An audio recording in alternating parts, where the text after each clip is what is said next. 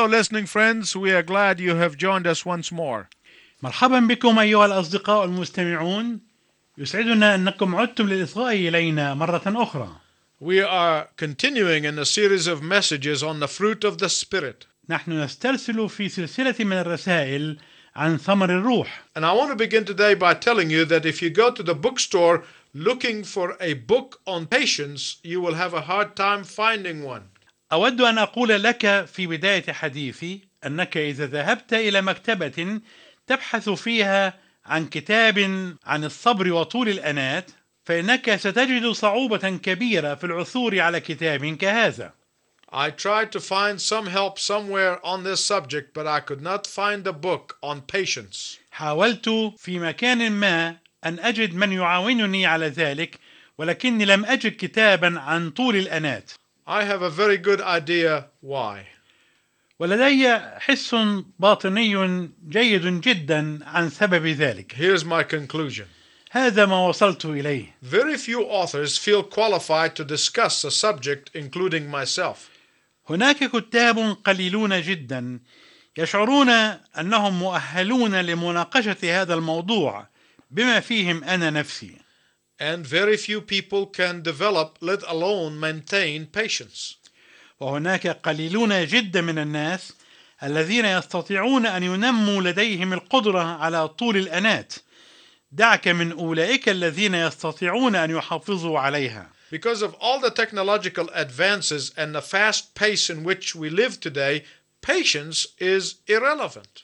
وبسبب كل التقدم التكنولوجي وسرعة الأحداث التي نعيش فيها، لم يعد الصبر وطول الأنات أمرا ملائما لعصرنا. Under these conditions, there are no publishers that would want to publish a book on patience because he knows he will not sell. وفي ظل هذه الأحوال لا يوجد أي ناشر يرغب في محاولة نشر كتاب عن طول الأنات، لأنه يعلم أن مثل هذا الكتاب لن يلقى رواجا. Here is the real problem. وهنا تتضح المشكلة الحقيقية. Please listen to me very carefully because I want to speak from personal experience. أرجو أنك تنصت إلي جيدا لأني أتكلم عن اختبار شخصي. Many Christians are wanting to live the Christian life in the fast lane. معظم المسيحيين يريدون أن يعيشوا حياتهم المسيحية في الطريق السريع. Not only that, but they bring their impatience to the faith. وليس ذلك فقط، بل إنهم يحاولون أن ينقلوا أسلوب عدم الصبر وعدم الأنات إلى كنائسنا وإلى إيماننا. We bring it into our lives just as the world does. ونحن ندخل هذا الأسلوب إلى حياتنا تماما كما يفعل العالم من حولنا. So we want instant prayer answers. وهكذا نريد أن صلواتنا تستجاب فورا. And instant holiness. ونريد قداسة فورية. And instant worship and instant sermon. وعبادة سريعة وعظات سريعة. Now, let me tell you at the outset, I am not an expert on the subject of patience. والآن دعني أصارحك من البداية، أنا لست خبيرا في موضوع طول الأنات. I have some experience with it, but I'm not an expert. لدي اختبار في هذا الموضوع، لكني لست خبيرا به. I often try to remind myself that it took Noah 6 months to find a parking space for his ark. وفي معظم الأحيان أذكر نفسي بأن نوح احتاج إلى 6 شهور لكي يجد مكانا يستقر عليه الفلك. In fact, let me tell you about a minister who used to live in Southern California in the United States a number of years ago. وفي الحقيقة دعني أحدثك عن قسيس اعتاد أن يعيش في جنوب الولايات المتحدة منذ عدة سنوات. He was speaking at all-day conference.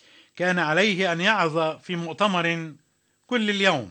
And he was running late because his alarm had failed to ring. وكان قد تأخر عن موعد الاستيقاظ لأن جرس المنبه لم يرن. In his haste to make for lost time, he cut himself shaving. وفي تسرعه ليعوض الوقت الضائع جرح نفسه بموس الحلاقة. Then he found his shirt was not ironed. ثم اكتشف أن قميصه لم يكن مكويا. And to make matters worse, he was running to his car. He noticed that the tire was flat. ومما زاد الأمر سوءا أنه عندما كان يجري نحو عربته لاحظ أن أحد إطاراتها كان مفرغا من الهواء. Disgusted and by this time thoroughly distraught, the minister finally got underway with sudden burst of speed. ومن إحساسه بالضيق بدأ يهتاج ويشعر باضطراب شديد، وأخيرا وفجأة انطلق في طريقه بسرعة كبيرة. Racing through town, he did not notice the stop sign and he rushed through it. وفي سباقه داخل المدينة لم يلحظ إشارة المرور تدعوه إلى الوقوف، وتجاوزها مندفعا في طريقه. As fate would have it, there was a policeman nearby. ولسوء حظه كان هناك رجل بوليس واقفا على مقربة منه. And within seconds of running the stop sign, he had this screaming siren after him. وبعد ثوان من تجاوز القسيس لإشارة المرور كان رجل البوليس يطارده بسيارته بصوتها الزاعق. The agitated minister stopped the car, jumped out, and he yelled at the policeman. فأوقف القسيس الهائج عربته وقفز وصاح في وجه رجل البوليس وقال له: Go ahead and give me a ticket. Everything else is going wrong today. أسرع بإعطاء الإنذار بالمخالفة، فإن كل شيء اليوم كان سلسلة من الأخطاء. The policeman walked up to him quietly and said, فسار رجل البوليس نحوه وقال له بهدوء: Sir, I used to have days like this before I became a Christian. يا سيدي، اعتدت على أن تكون في حياتي أيام كهذا اليوم قبل أن أصبح مؤمنا. Needless to say, the minister was embarrassed. لست في حاجة إلى القول أن القسيس كان مرتبكا. Please listen carefully to what I'm going to tell you. أرجو أنك تنصت جيدا إلى ما سوف أقوله لك. If Satan can sap your strength in the skirmishes of life, he doesn't have to fight the big battles. إذا كان الشيطان يستطيع أن يستنزف قوتك في مشادات كلامية، فهو لا يحتاج أن يحارب المعارك الكبيرة. If Satan gets you on the little things of life, he has already defeated you in your spiritual battlefield. إذا تمكن الشيطان أن يهزمك في ساحة الأشياء الصغيرة في الحياة، فإنه يكون قد هزمك بالفعل في ميدان الحرب الروحية. When Satan succeeds in getting the little foxes under your spiritual fence, عندما ينجح الشيطان في جمع الثعالب الصغيرة داخل سياجك الروحي، he knows that he has already destroyed the vine. يعرف أنه قد حطم الكرمة بالفعل. And that is why it is very important to understand what the Bible says about patience. ولهذا فهو أمر هام جدا أن نفهم ما يقوله الكتاب المقدس عن الصبر وطول الأنات. Now we use the word like everything else out of context for different reasons to suit ourselves. وهنا نحن نستخدم الكلمة ككل شيء آخر خارج القرينة ولأسباب مختلفة تناسبنا. But we must understand what the scripture said. ولكن ينبغي أن نفهم ما تقوله كلمة الله. What does the word of God means by patience in the Bible? ماذا تعني كلمة الرب عن طول الأنات في الكتاب المقدس؟ The Greek word is a word that is made of two words. الكلمة اليونانية لهذه الكلمة مكونة من مقطعين. It joins the word anger with the word slow. إنها تربط كلمة الغضب بكلمة البطء. Or joins anger with long. أو تربط الغضب بالطول. In other words, half of the Greek word for patience means anger. بعبارة أخرى، نصف الكلمة اليونانية للصبر تعني الغضب. And the other half means long or slow. والنصف الآخر يعني الطول أو البطء. Exodus tells us that slowness to anger is one of God's characteristics. ويذكر لنا سفر الخروج أن بطء الغضب هو إحدى صفات الله. Exodus 34:6 tells us العدد السادس من الأصحاح 34 من سفر خروج يقول لنا that God is slow to anger, abiding in love and faithfulness. إن الله بطيء الغضب وكثير الإحسان والوفاء.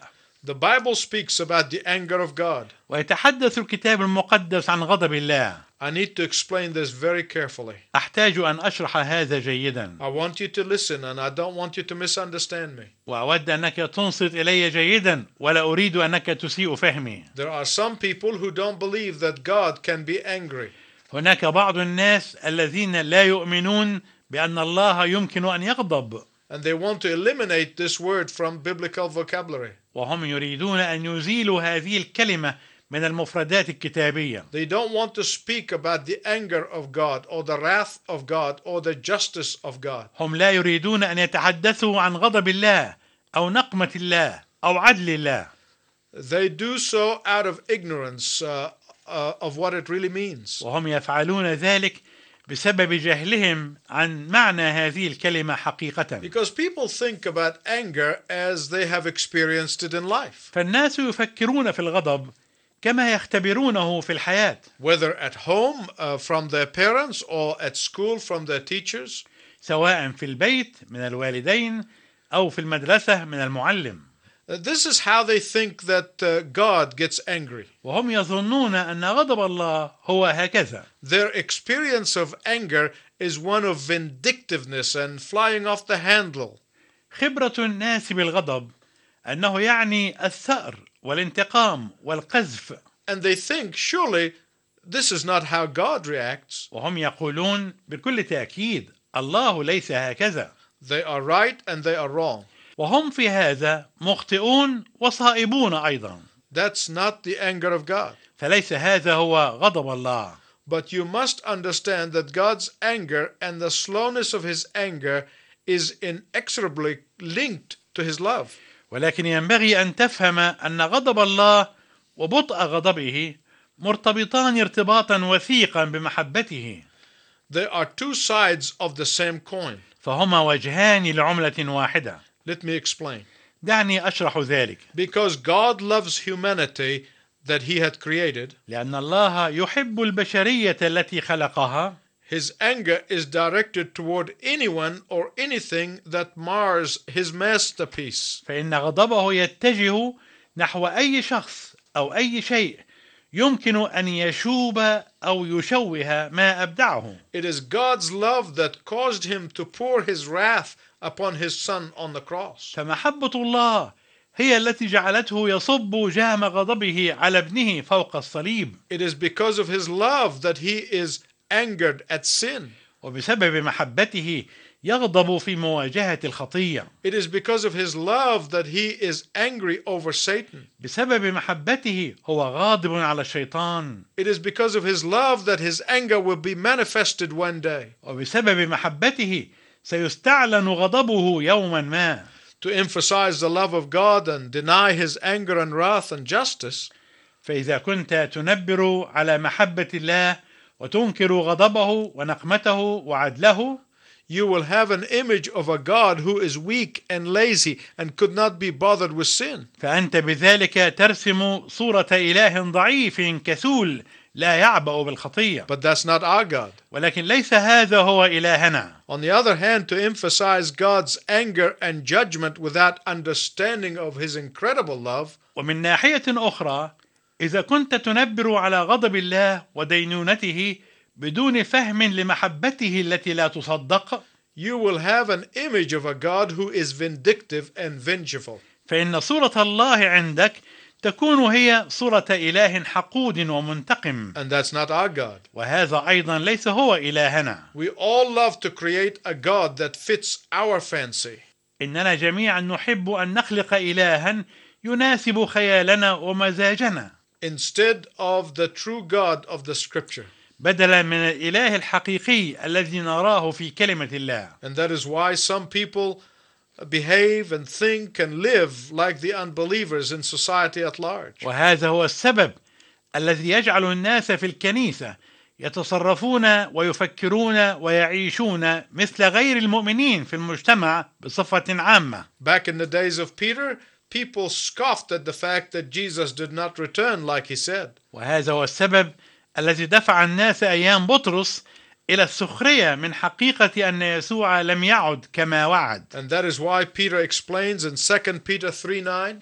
ولهذا يشرح بطرس السبب في العدد التاسع من الأصحاح الثالث من رسالته الثانية. That it is his patience that is keeping Jesus from coming back. قال بطرس إن طول أنات يسوع هي التي دفعته لعدم العودة.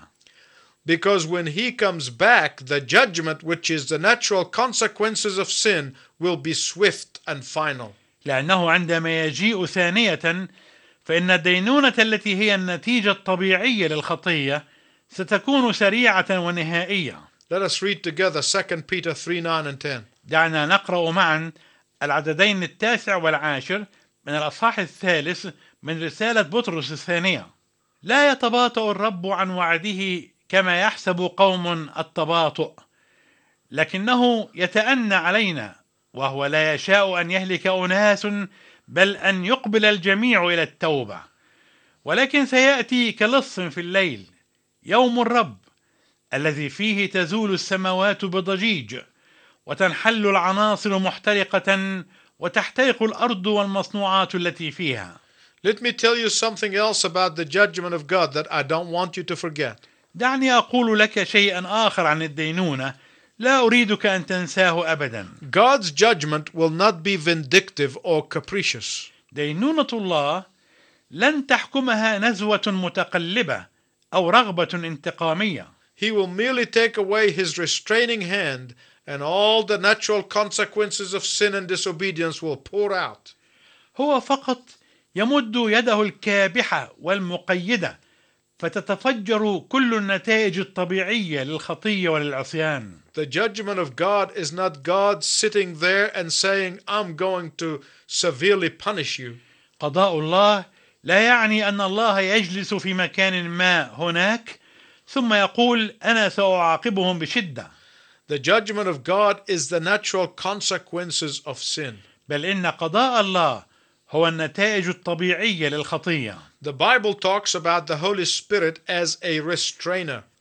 يتحدث الكتاب المقدس عن الروح القدس باعتباره الذي يحول دون الدينونة.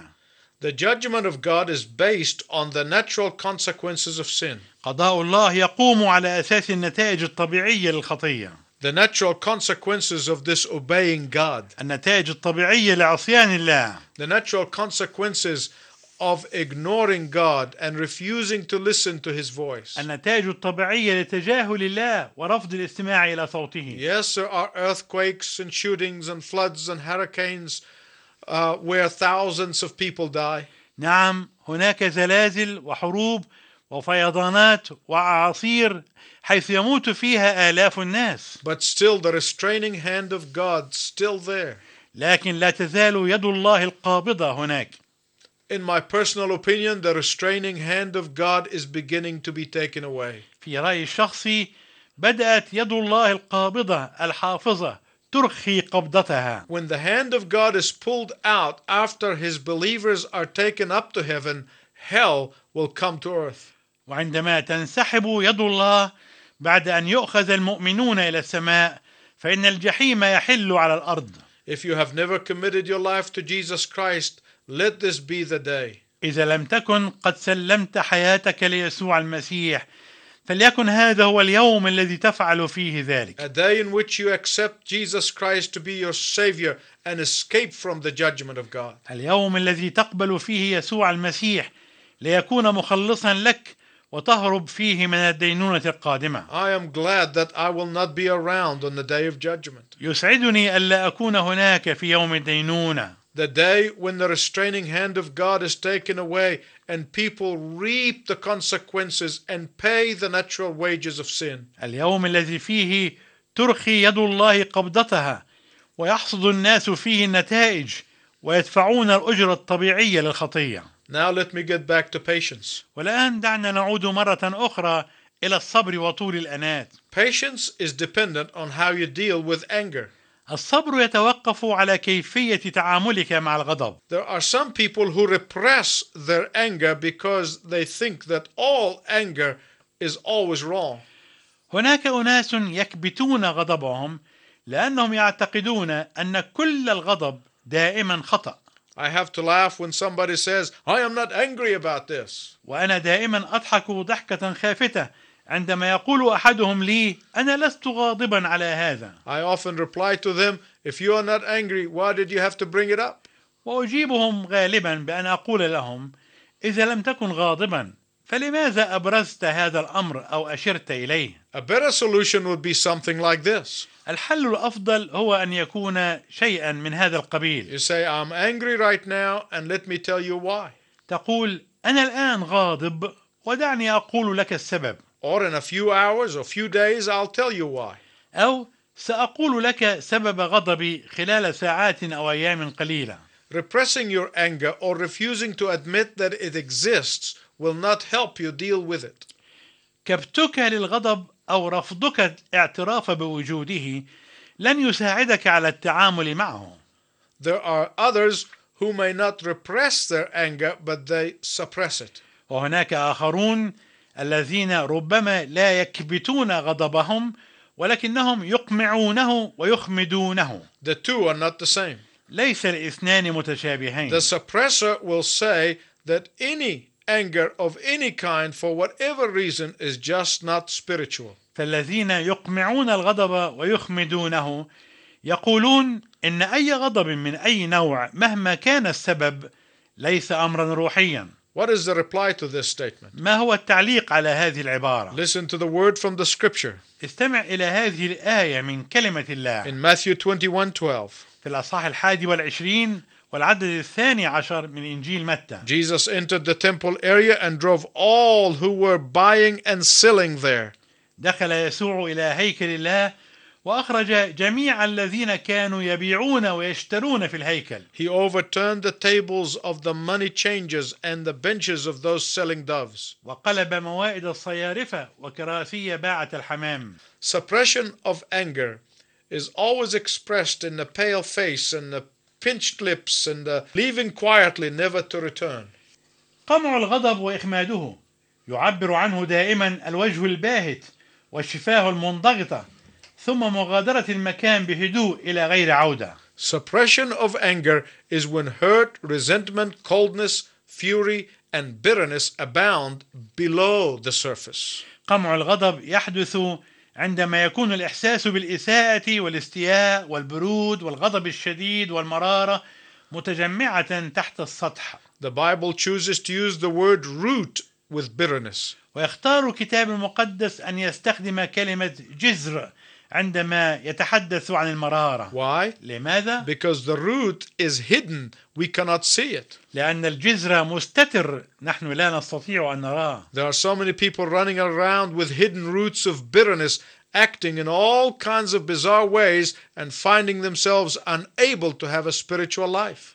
هناك كثيرون من الناس يجرون هنا وهناك وداخلهم جذور مستترة من المرارة وهم يتصرفون بكل الطرق الشاذة والغريبة ويجدون أنفسهم عاجزين عن أن تكون لهم حياة روحية. And the reason they don't know why is because the root of bitterness is hidden.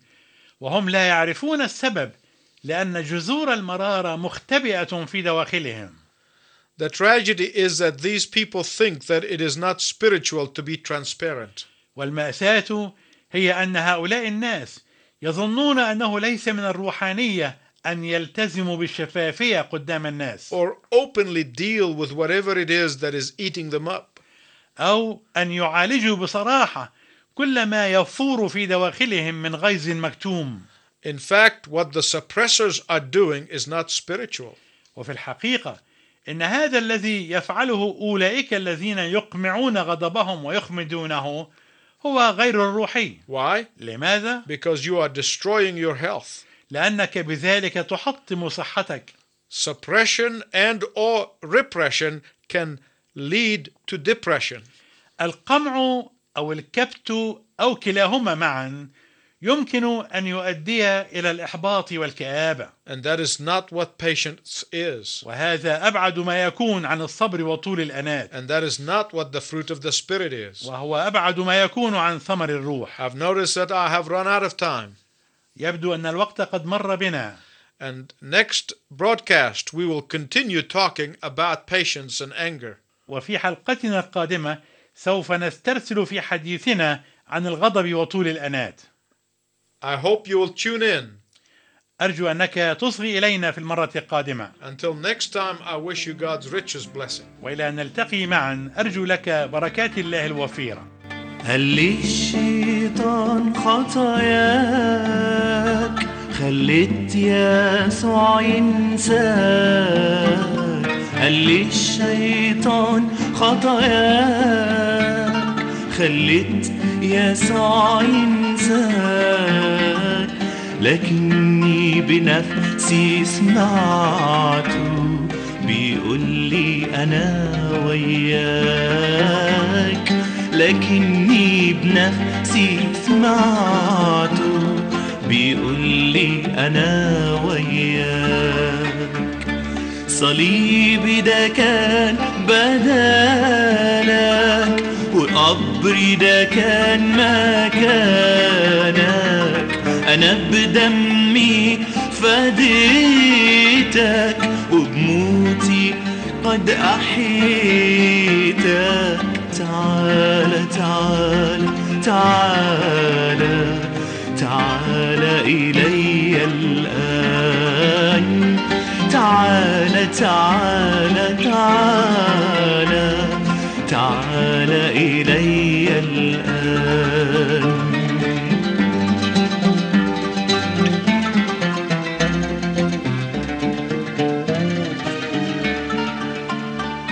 قال لي يسوع تعالى، بلاش تنظر للحالة. قال لي يسوع تعالى، بلاش تنظر للحالة. أنا في لحظة أغيرك، ما عندي حاجة محالة.